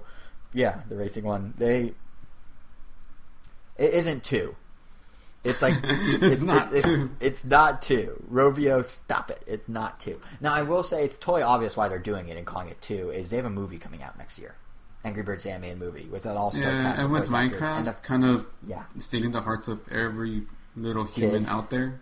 Yeah. They definitely need a reminder. Yeah. I mean, I see kids. I mean, people are still wearing Angry Birds shirts. There's a lot of campers here that have Angry Birds shirts, but I don't see any of them playing Angry Birds. They still playing Minecraft. I'm pretty sure that Rovio is freaking out because Minecraft ate their lunch. A lot of them are playing Hearthstone. That's a very popular. Really? That could be the next big. Well, how old are these kids? Between 10 and 13. Interesting. Yeah, a lot of them are really into Hearthstone. They've been playing it since the alpha, most of them. That's something that Nintendo I wish did a bit more of, and they've said in the past that they might start to. But this idea of basically letting you try a game before it's finished, like that's how Minecraft got popular. That's how Hearthstone got popular. I'm sure what also helps Hearthstone a lot is that they make it really easy to earn free packs. I mean, like sure you could pay money to buy a lot of them. Yeah, which is, I mean, at some point if you're really getting into it, it's definitely worth the price. But they still make it so easy to earn. Like you get 3 little missions every single day. You do them all, and you get enough to buy 1 pack, and then you do these other things. They'll give you another pack. So you could easily expand your library pretty fast, and I'm sure that definitely helps a lot. Especially with little kids that don't really have access to money. Right. Except for these kids, oh my god. I mean, they're from all over the world, and they come to this camp. But yeah. Yeah. And what was I going to say? Yeah, it just seems like games like that's the free-to-start model that works well. And that's something I think Nintendo said in an interview they're kind of dabbling in the idea, not free-to-start, but the idea of like putting out games before they're finished. Like Xbox is doing that now. I forgot they're calling it Game Preview, I think, where basically you get to play beta. It's like a Steam Greenlight, essentially. But like if Nintendo does that and then has really good free-to-play hooks, they could capture all these kids' imaginations like instantly, all over again. Like it would have to be probably a new property, kind of like how Splatoon has been. But and Splatoon's kind of doing that. They basically released an unfinished game and then kept rolling out content and they're continuing to do so. And it's working. Like it's Splatoon keeps popping up in social media every so often because there's some big new thing for it. Like the Splatfests are pretty huge. Splatoon was trending during the last Splatfest. It was trending worldwide on Twitter, so it clearly works. So like if Nintendo did that and then just like did a free to start thing that like hooked really well, kind of like Minecraft, Hearthstone, any of that, it could be very, very big. So since Pikmin, they haven't had anyone else besides Mallow, Dylan, and the Inklings, right? As far as new IPs? Oh, SteamWorld. Punk. Codename Steam. Codename Steam. They have Codename Steam. They have Pikmin. They have the Mii's. They have Tomodachi Life. And they have They have Pushmo. They have Soccer. The Samurai. Sakura Samurai. Yeah. I keep wanting to say Sakurai Samurai, but yeah, Soccer Samurai. They haven't done a ton of. They have most of them for 3DS. Curse Splash or whatever it was Block called. Boy. They have Curse Sploosh. They have Block Boy. They have Kessel's Corridors. Yeah, which was just Curse Sploosh with a better name, wasn't it? Weren't they both like slide through the hole puzzles? Curse Sploosh was just get through the obstacles. You didn't really have to slide through holes. Oh, that's right. This one was like match the shapes, kind of like the Super Puzzle, whatever that we played on the Morpheus. Oh, like Super Hyper Puzzle Cube Block Insanity Mega Time, or whatever it's called. Yeah, that one. Yeah, it's but yeah, if Nintendo took any of those, or even just made a new thing, or even adapted a current character franchise, whatever, into one of those situations, I think it could be big for them. Like I have a feeling that's kind of what they're trying to do with mobile, because before he passed, I kept making all these comments about like, oh yeah, we're doing games that are made for mobile, we're doing games that will appeal to mobile. It's good. We're only going to do a few because we want them to do super well, and we don't want them to be flash in the pan. We want to be long term. We're thinking long term. Yep. We want to stay at the top of the chart. So yeah, on top of that MPD. Yeah, speaking of business, that's a good way to transition. Yeah, so Jason Sales Corner. We're already talking business. Let's just dive right in. We haven't done one in a while. We haven't. The last time there were sales was 1952, and no, the last time there were sales, it was I think it was during E3, so we just kind of lumped into our E3 analysis. But yeah, this is for those who may not know, MPD tracks U.S. sales figures, and we are going to talk about the 5-week period that they're calling June, from May 31st to July 4th, or something like that. So in those 5 weeks, the industry actually had a rare treat of having hardware, software, and accessory sales all go up at the same time, which these days is not that common. Software was probably the most impressive thing that went up. It grew by 24% year over year, so this June had 24% better sales than last June, and that was driven by the likes of Batman Arkham Knight, which came in the number 1 spot, and had the second best launch of any game in 2015, only behind Mortal Kombat X, which, as I mentioned, was already the best-selling game in 2015 thus far. So what's interesting is that both of those games are published by Mario Maker. Yeah. Oh yeah, Mario Maker's gonna knock it out of the park. I can't say it straight face, but it will do well, but it's not gonna do that well. But what's interesting is Mortal Kombat and Batman are both WB Games, who also had the number 3 game in June, Lego Jurassic World. So together they have with their powers combined. Yeah, they have risen their sales. Their sales have gone up by 217% year over year. That's a lot of money. They quadrupled? They're tripled. They tripled their sales year over year, and they have some of the best-selling games of the year. Like WB Games was like nobody a few years ago, and now they have 3 of the biggest sellers of the year, which is kind of insane. For Nintendo itself, it performed pretty well. Splatoon came in 5th place on the chart in June, which is impressive given that it's the only single platform release that was on the charts at all, on the top 10 whatsoever, so that's cool. And it actually did better in June than it did in May. In June, it sold 290,000 units, which has now pushed its U.S. total to almost 500,000 at 455,000. And worldwide, the game has already surpassed 1 million units. That actually happened right before Iwata passed away, so it's kind of interesting that he got to see his new IP actually do well, and yeah. But yeah, so the game has sold over 1 million worldwide. Meanwhile, here in the U.S. alone, Mario Kart 8 has passed 2 million copies sold in a year. So for a Wii U game, that's not bad at all. And Super Smash Bros., in case you want an update on that, the Wii U and 3DS versions combined are the number 10 best-selling game in the United States for the first half of 2015, with, again, Mortal Kombat X being the number 1 overall. So, not bad for Nintendo. Where things aren't quite as good is hardware. So officially, Nintendo is only saying that through the first 6 months of 2015, Combined sales of Wii U and Nintendo 3DS have gone up by more than 20%. That's of hardware. And more specifically, sales of the 3DS hardware have increased by more than 40% if you look at the sales for the first part of this year versus the sales from the same part of last year. Now, that wording, which is theirs, suggests to me that actually the 3DS is kind of sucking at the moment, and they're trying to ride off the momentum from earlier in the year when they launched the new 3DS XL. Because if it was doing so great, wouldn't they say, hey, sales are up from this June to last June? Instead, they're like, well, if you calculate the last 6 months, which happen to include new hardware, it just so happens to be 40% higher if you look at a year ago's 6 months where we didn't have new hardware. Like, they're definitely bucketing it in just the right way so it sounds positive. We unfortunately this month don't have official 3DS numbers or even leaked 3DS numbers, so we kind of have to run with their spin. But it does sound like they're definitely massaging the numbers to work out for them. Same with Wii U, because they're like, yeah, Wii U and 3DS combined are up 20%. Isn't that in 2015? Isn't that great? Yes, when 3DS is driving it and Wii U is just kind of lumped in. If you take out Wii U, it's actually not doing quite as well. Like, on its own, we do have leaked numbers for this one, and on its own, it sold 70,000 in the 5-week June period. Which compared to last month, compared to May, that's pretty good. It was up 2/3 sales-wise. Can't complain about that. But if you compare it to June of 2014, it was down by 50%. Now, a year ago they had Mario Kart 8, which obviously boosted sales significantly. So on that hand, like, it kind of makes sense that it'd be down because Splatoon is no Mario Kart, even though it's doing quite well.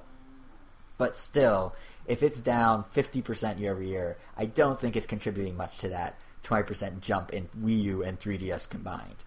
Like, it has to be, I would imagine it's down overall for the year, which, again, given that they don't have any major releases outside Splatoon until Mario Maker, isn't that surprising.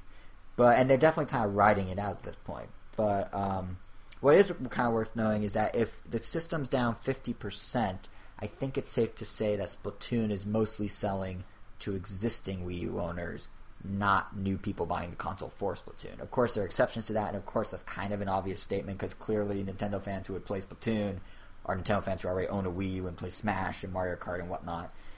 But if sales are going down while Splatoon's doing well, that seems like it implies that it's mostly going to people who already own the system, not attracting new people. And anecdotally, I have seen a lot of leftover Splatoon Wii U bundles at Best Buy, which again, okay, I looked at 3 Best Buys in my area. Clearly, that's true of all of them. No, it's not. But you know, just you kind of get the sense that Splatoon. I gotta test. The Best Buy we visited here did have some bundles. Yeah. There's a lot of just sitting around. So like, it's definitely a game of.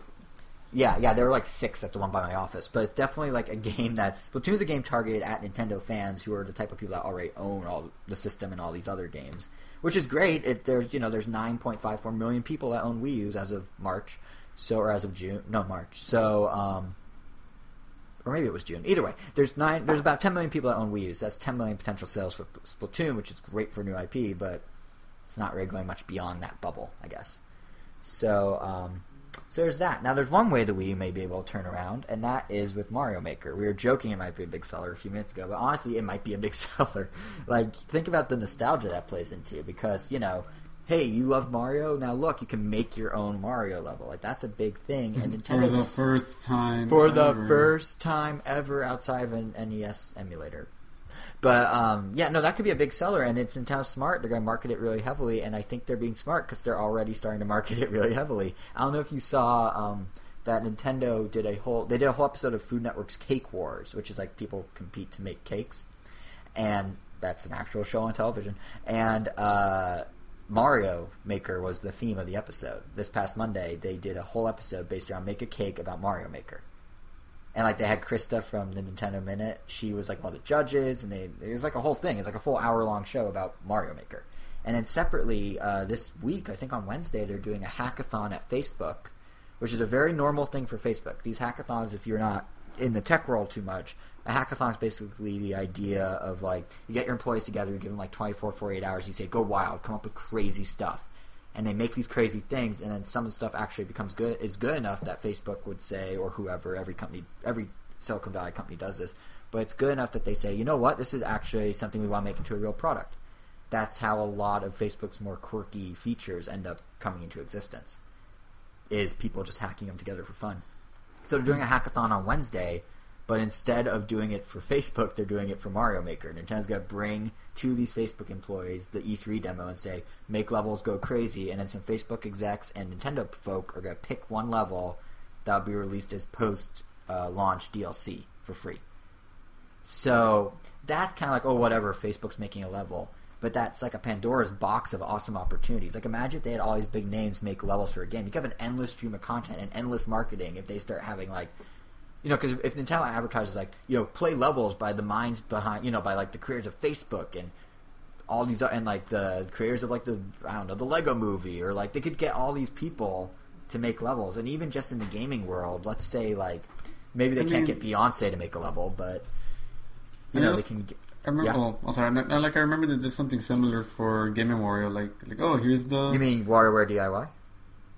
Oh yeah, you're right.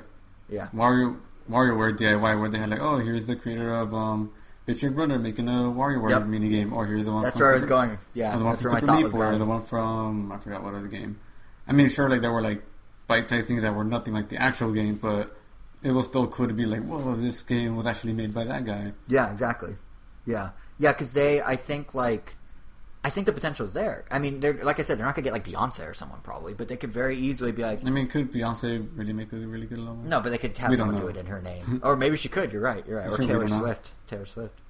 But they go to their old like elementary school days notebook, and they actually had a level they designed while they were on graph paper, like the old Mario levels were made while they were bored at school. So that's that'd the be level crazy. design ever. That'd be really funny, but yeah, no, like I was gonna say, like they could get game developers, they can get all the Nindy developers, Renegade Kid, Image Inform, all those like staple Nindy developers to make levels for this. They can get like Will Wright to make a level. They could get Warren Spector to make a level. They could get like high profile gaming folk involved. They could get Charles Martinet to make a level. They could get they could get YouTube celebrities. They love their YouTube celebrities now. They get iJustine and Lamar, what's his name, and just like the Smosh guys. They can have endless content for this game, and it all doubles as free marketing. It's kind of brilliant. Like this, I think this Facebook thing is just the first step, and what's going to be, standing ovation for Nintendo. No, I think this first step is with Facebook is literally a first step that's going to lead to much bigger, crazier campaigns. It just makes sense, like. I don't know. It just seems so perfect because it works on so many levels. More content, more marketing. Yeah. Oh, more. It works on so many levels. Ha ha ha. That was not intentional, but it should have been. But yeah, so that's. I think Mario Maker is going to be a big seller for Nintendo, and then of course as we go into the fall, sales will get interesting. July NPD is probably going to be pretty dead. August NPD is not going to be that exciting. But yeah, once we hit the fall and Mario Maker in September, that's when things are going to step up. And remember, Mario Maker comes out not on September 11th. But on 11th of September, because Nintendo does not want to release it on 9/11. So they start releasing it on 11th of 9.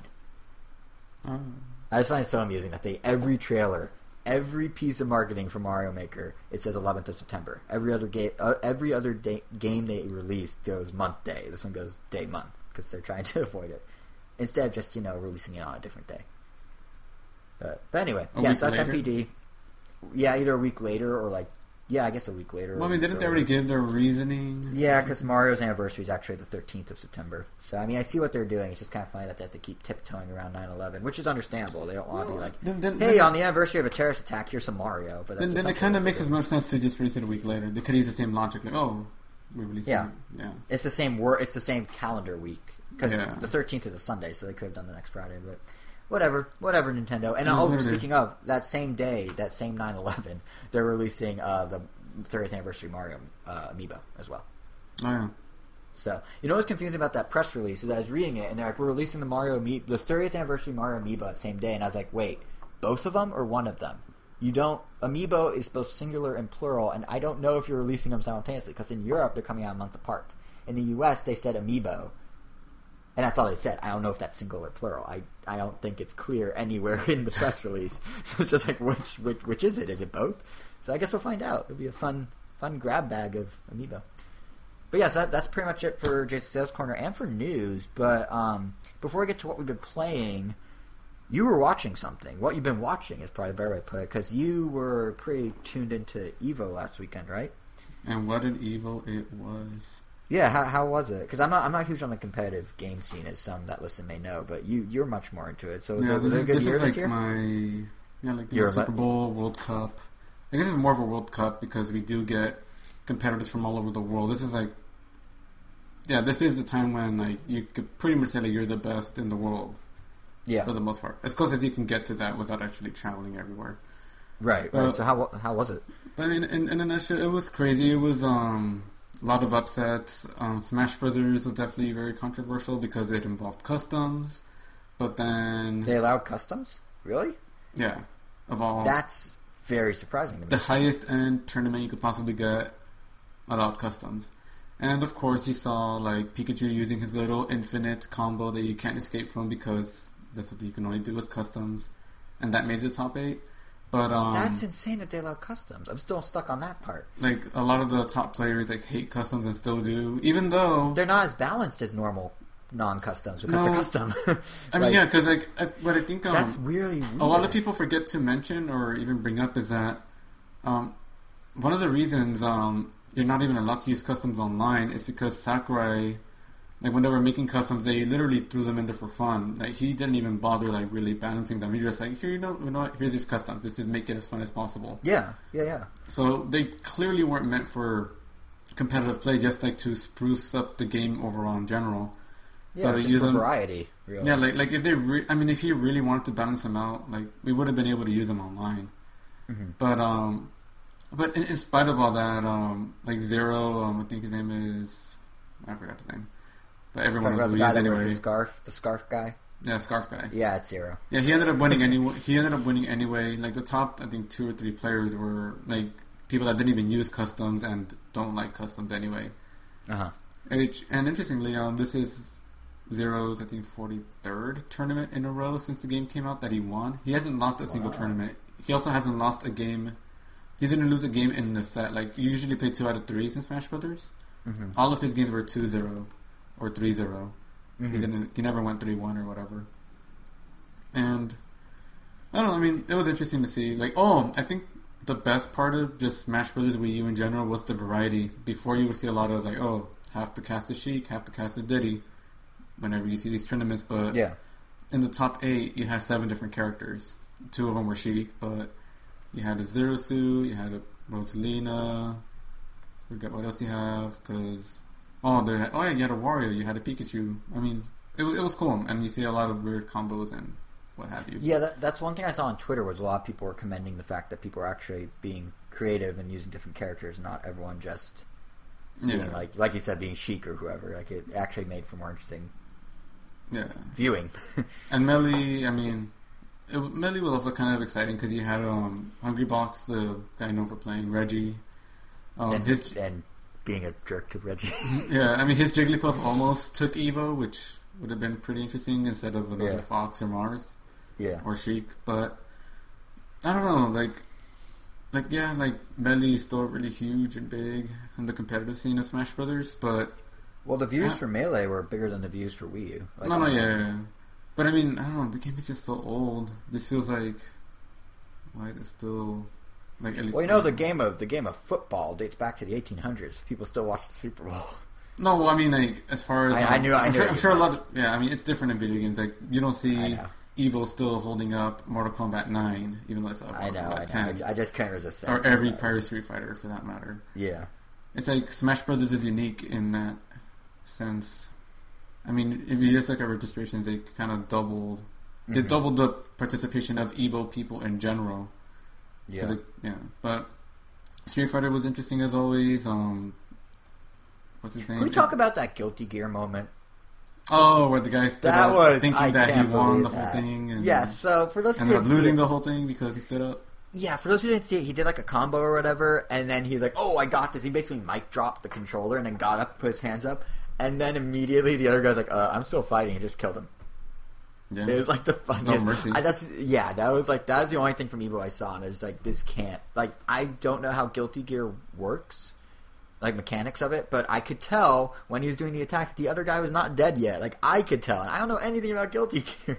And then he's still, that's one for the books right there. Yeah.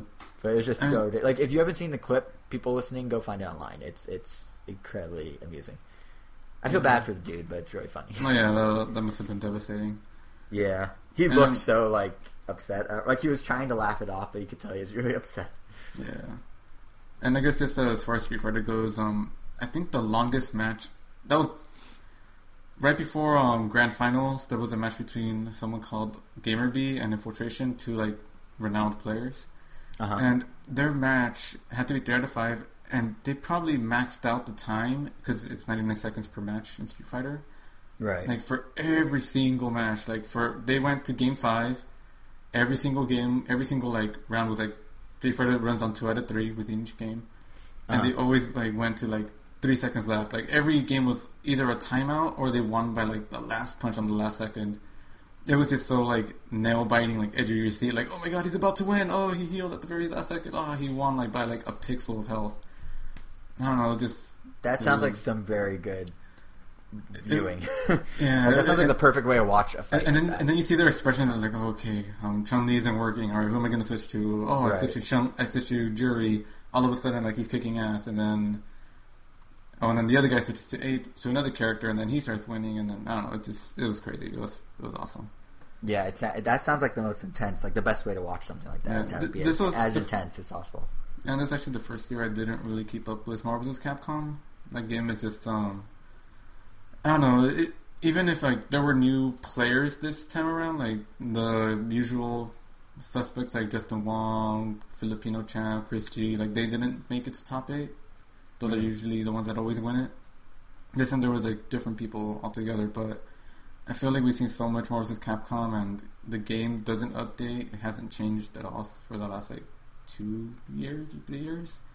So it kind of feels like we've seen everything. At least Street Fighter like keeps getting patches and fixes, so like characters like move up and down, and I don't know, it keeps it fresh. Right, kind of like how Smash Bros does with its updates, where it will nerf someone or make someone. Well, it doesn't really make anyone better, but it nerfs others. So others it definitely does make some people better. Has it? Who has actually like what characters actually improved from it? I thought it was more like the other ones fell down a few pegs, so someone else. No. So some people definitely got buffs. Like Ike has gone up significantly. I mean, a lot of people still don't really use him in competitive play, but like he's not considered like, oh, you're using Ike. Like, I mean, all of his attacks got like they do more damage. Bowser's attacks get more range now. Interesting. I didn't realize they went up. I thought it was only like nerfing things. Interesting. I mean, whether it's a coincidence or not, almost every character that Zero uses and wins with has been getting like nerfed significantly. Like he's won the last 2 tournaments with Diddy, and Diddy's been getting like nerfed consistently. Yeah. And he took the last game of this tournament with Diddy, so he's like wondering if he's going to get nerfed again. Sakurai was watching, so was he? So he knows Sheik is a threat, for lack of a better term. Interesting. I didn't know Sakurai. I mean, like I know like Ono of Street Fighter is there every year, like there physically, but I didn't know Sakurai kept tabs on us. Oh yeah, he definitely does. That definitely legitimizes it even more than it already is. I mean, I know Nintendo's there, but the fact that the creators like Nintendo was there in Force at Evo. They had a Splatoon. They're really pushing Splatoon to become an esport. Like they had a whole LAN set up at Evo. You know, like 8-on-8 battles, or sorry, 4-on-4 8-person battles. They have like they were putting out trailers that were like billing it also like an esport. Like they're really pushing it. But I didn't expect the creator of Smash Bros to also be like that gung ho about it. That's cool. That's really cool. Well, I don't know if he's like gung ho about it because he kind of talks. But, I mean, he watched. But if he didn't like it, he went. Watch he acknowledges it. I guess he's just like, oh, I don't like that they're playing my game like this, but I'll admit that it definitely does take a lot of skill to be this good at it. That's pretty much. Yeah, that's kind of what I'm saying. Like the fact that he's willing to watch it, not just like going, "Cha, I'm not having anything to do with this." The fact that he's like actually engaged in it in some way legitimizes Evo just that much more. Yeah, and like I said, I think he's catering to the intermediate players specifically. Yeah. Which makes the most sense. I mean, yeah, his reasoning. Yeah. I wouldn't question it. Yeah. I'll just play. It's like the median of the extremes. Yeah, I'll just play whatever. Yeah, it's presented. Yeah, it's a backdraft discussion we've had in the past. Like, however you play your game, however you're enjoying the game is how it's meant to be enjoyed because you're enjoying it. Yep. Maybe next year I'll be going to Evo. I suspect. Oh, you think you're gonna go? When is it next year? Is it during Comic-Con? Is it good butt up? Hopefully not. I mean, Comic-Con is next year. Well, then it probably means it won't be. Or not late, but the old usual third week of July. Yeah, we'll see. Hopefully not. If not, then I mean, streaming Twitch on iPhone is always good, or whatever. Yeah. YouTube gaming, I bet, is going to have a big presence next year at Evo. Or that too. I mean, they're both good streaming options. Yeah, actually, I don't know. Maybe Evo signed a deal with Twitch. Either way, it sounds like Twitch. Sounds like Evo was good this year. Yep. And then you've also been playing something. I've only been playing Splatoon, and we've already talked about Splatoon, so I have nothing to say. But Splatfest is very fun. But you have played something new that just came out that our episode is themed after, which is Binding of Isaac Rebirth. It's also something old that we've also been that I've also. That's true. It's new and old. It's new for Nintendo platforms. Hasn't really changed for the world. Except, yeah. But anyway. Well, except glitches. But yeah, glitches. Yeah. So how is Isaac? Just how it was. Just with glitches. So for those that don't know, Binding of Isaac Rebirth is a, I guess, randomly generated Zelda old school. Yeah, Zelda-esque rogue game where a roguelike. Roguelike game that you have to go room to room, clearing all the enemies in the screen before you can proceed to the next room to clear all the enemies in the screen, so that you could go to the boss room and go down. I guess until you're like down the hell. You're going through levels, and every level you progress, you're going lower and lower into the earth, presumably because you're jumping down chutes like little doors or trap doors. And I guess like the hook for the game is like the randomization. Like there are tons of bosses that they also added in this game. Even like from the first Binding of Isaac, like the look has changed. This is like it's an HD remake. Yeah, it's like a pixelized version of what the original one was. Mm-hmm. They've added and every boss is just really, there's over 50 of them. Yeah, I have the fact sheet in front of me.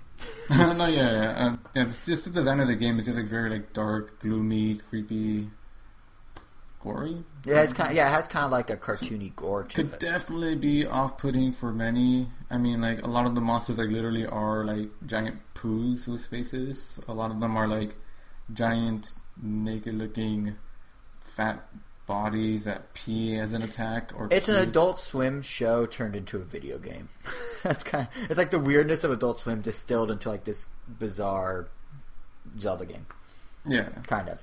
And I guess what's really cool about this game is just how they combine items. Like every floor you go to and every boss you beat earns you like an item that you equipped. Every game starts you with just your basic tears, because Isaac is literally crying to attack. He's shooting tears out of his eyes. And when you said tears, I think meant like levels. Like tears, no, tears, like actual crying tears. Yeah, crying tears. Yeah, because he's sad. Yeah. And like your first level, you may get like, oh, you got chocolate milk. So now he shoots chocolate milk out of his eyes, and you could charge the chocolate milk to shoot bigger blasts of chocolate milk.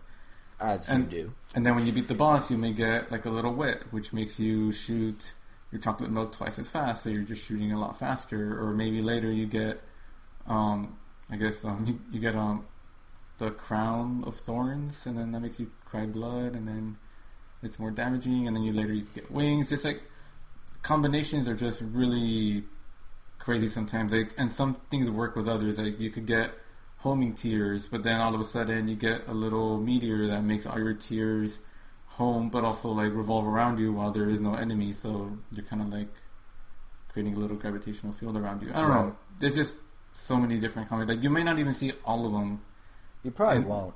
You definitely won't, because there's so many items and 450 plus. Yeah, and that doesn't sound. I mean, that's a ton for this game, because you die. The game is also notoriously difficult, as most of, I guess, the only other Team Meat games are. Yeah. Like Super Meat Boy.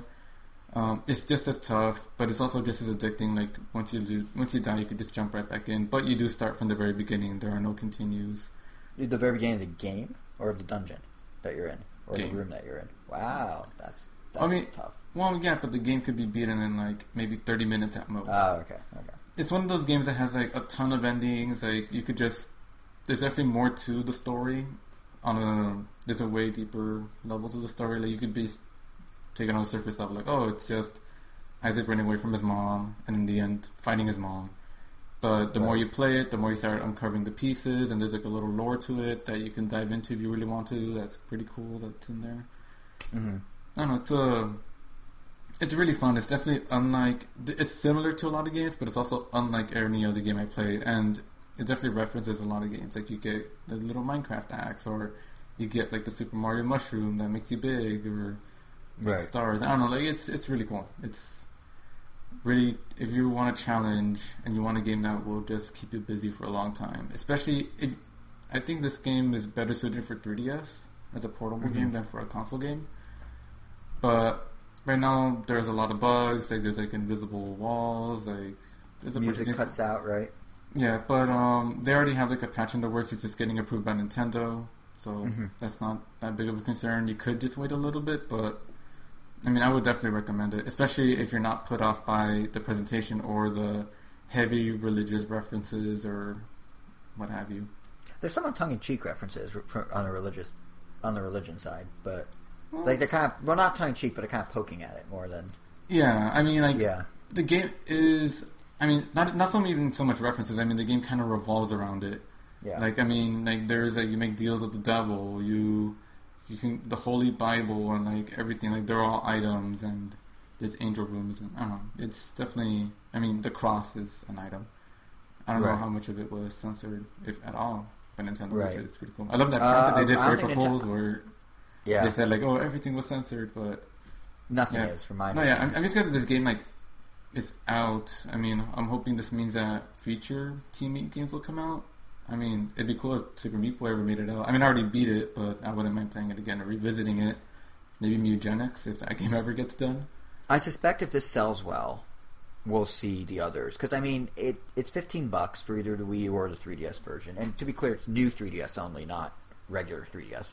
But assuming those do well, I don't see why they wouldn't release it. Because, you know, $15 for this game is pretty decent price. Like, it's not a ripoff by any means. So if it's you're definitely getting your money's worth. Yeah. Although it's worth mentioning, the there's Wii challenges. There's a lot of multiple characters that start you with like different combinations. Like there's one character, like Isaac is just neutral. Like you just have your tears and normal health. Yeah. There's another character that starts with like one more health and a different item. There's another character that starts with like more powerful attacks and maybe a different item. I don't know. There's everything always feels different. It's definitely one of those games where each run is unique and who knows what you'll find, and you'll be really excited sometimes with a good run or sometimes really disappointed with a horrible run. Yeah, and also there's the co-op mode, at least on the Wii U version. Is it? I'm not even sure if it's in the 3DS version. I'm not sure if they programmed it. I don't think so. But it's in the Wii U one. Yeah, you just take another controller and then you spawn a little baby, which you control on your own, takes up a heart. I mean, it's fun. It's there.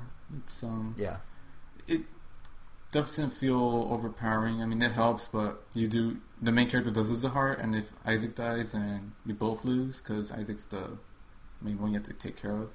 Right. But, so it's kind of like some of the co-op games Nintendo does, where player 1 is really the player, and player 2 is just kind of an extra hand. Yeah.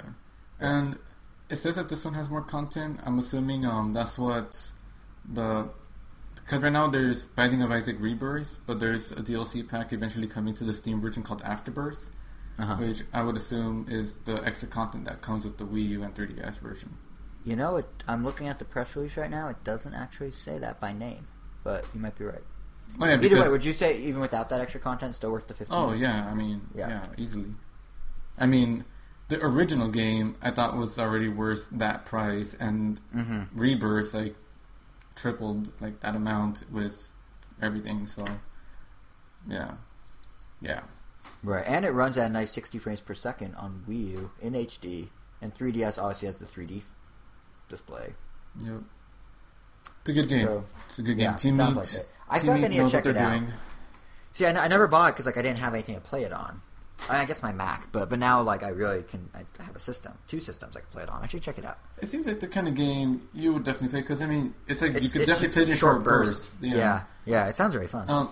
It is important to note that while I did say that there are no continues, I mean, you're essentially doing it in one run. Like, sometimes you do get an item like a life mushroom, which will, like, do what it does. It will give you an extra life. So you do have those continues, but it's random, so you may not always get it or ever. There's not a continue system. There's the chance but you also can't, like, press start and, like, exit and then continue from where you left off. So while you can't, if you die, you can't continue from where you left off normally. You can't, pause the game. Because the first one, you had to do it in that one setting. If you exited out, you couldn't go back in. But Rebirth kind of alleviated that.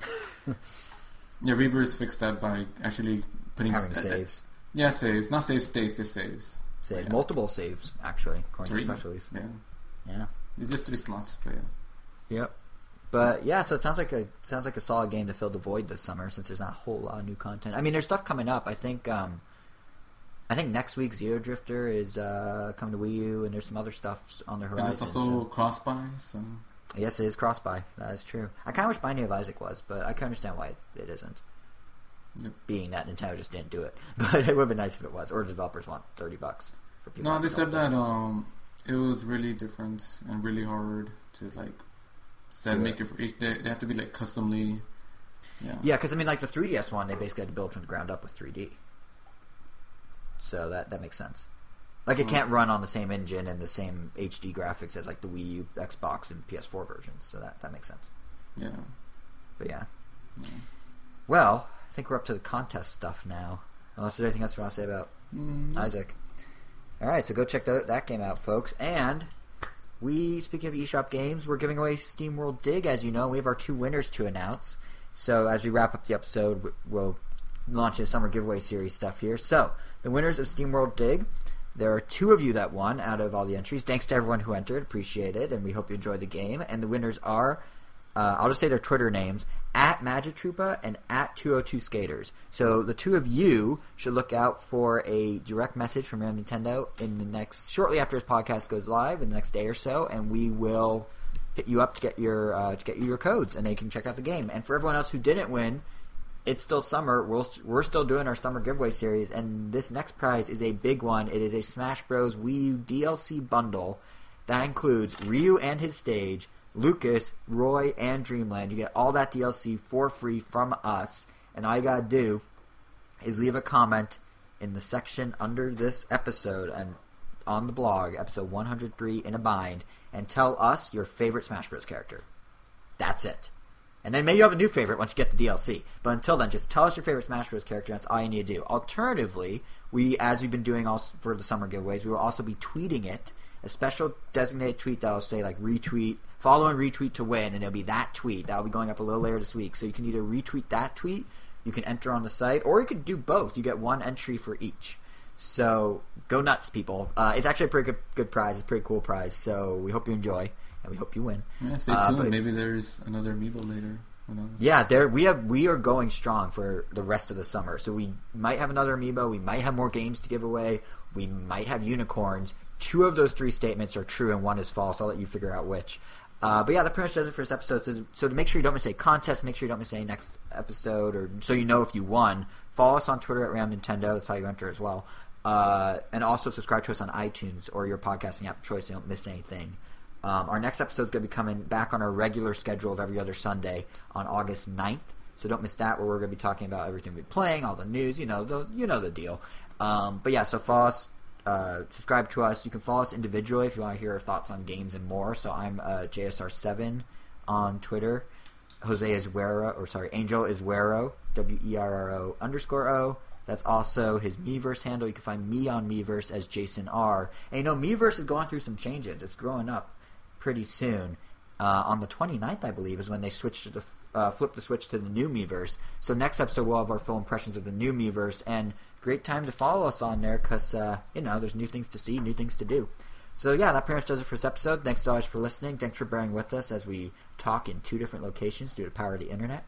And and we'll be back on August 9th with a next episode where we're back in the same room. And you won't hear this whirling fan on my laptop, and it's going to be a grand old time.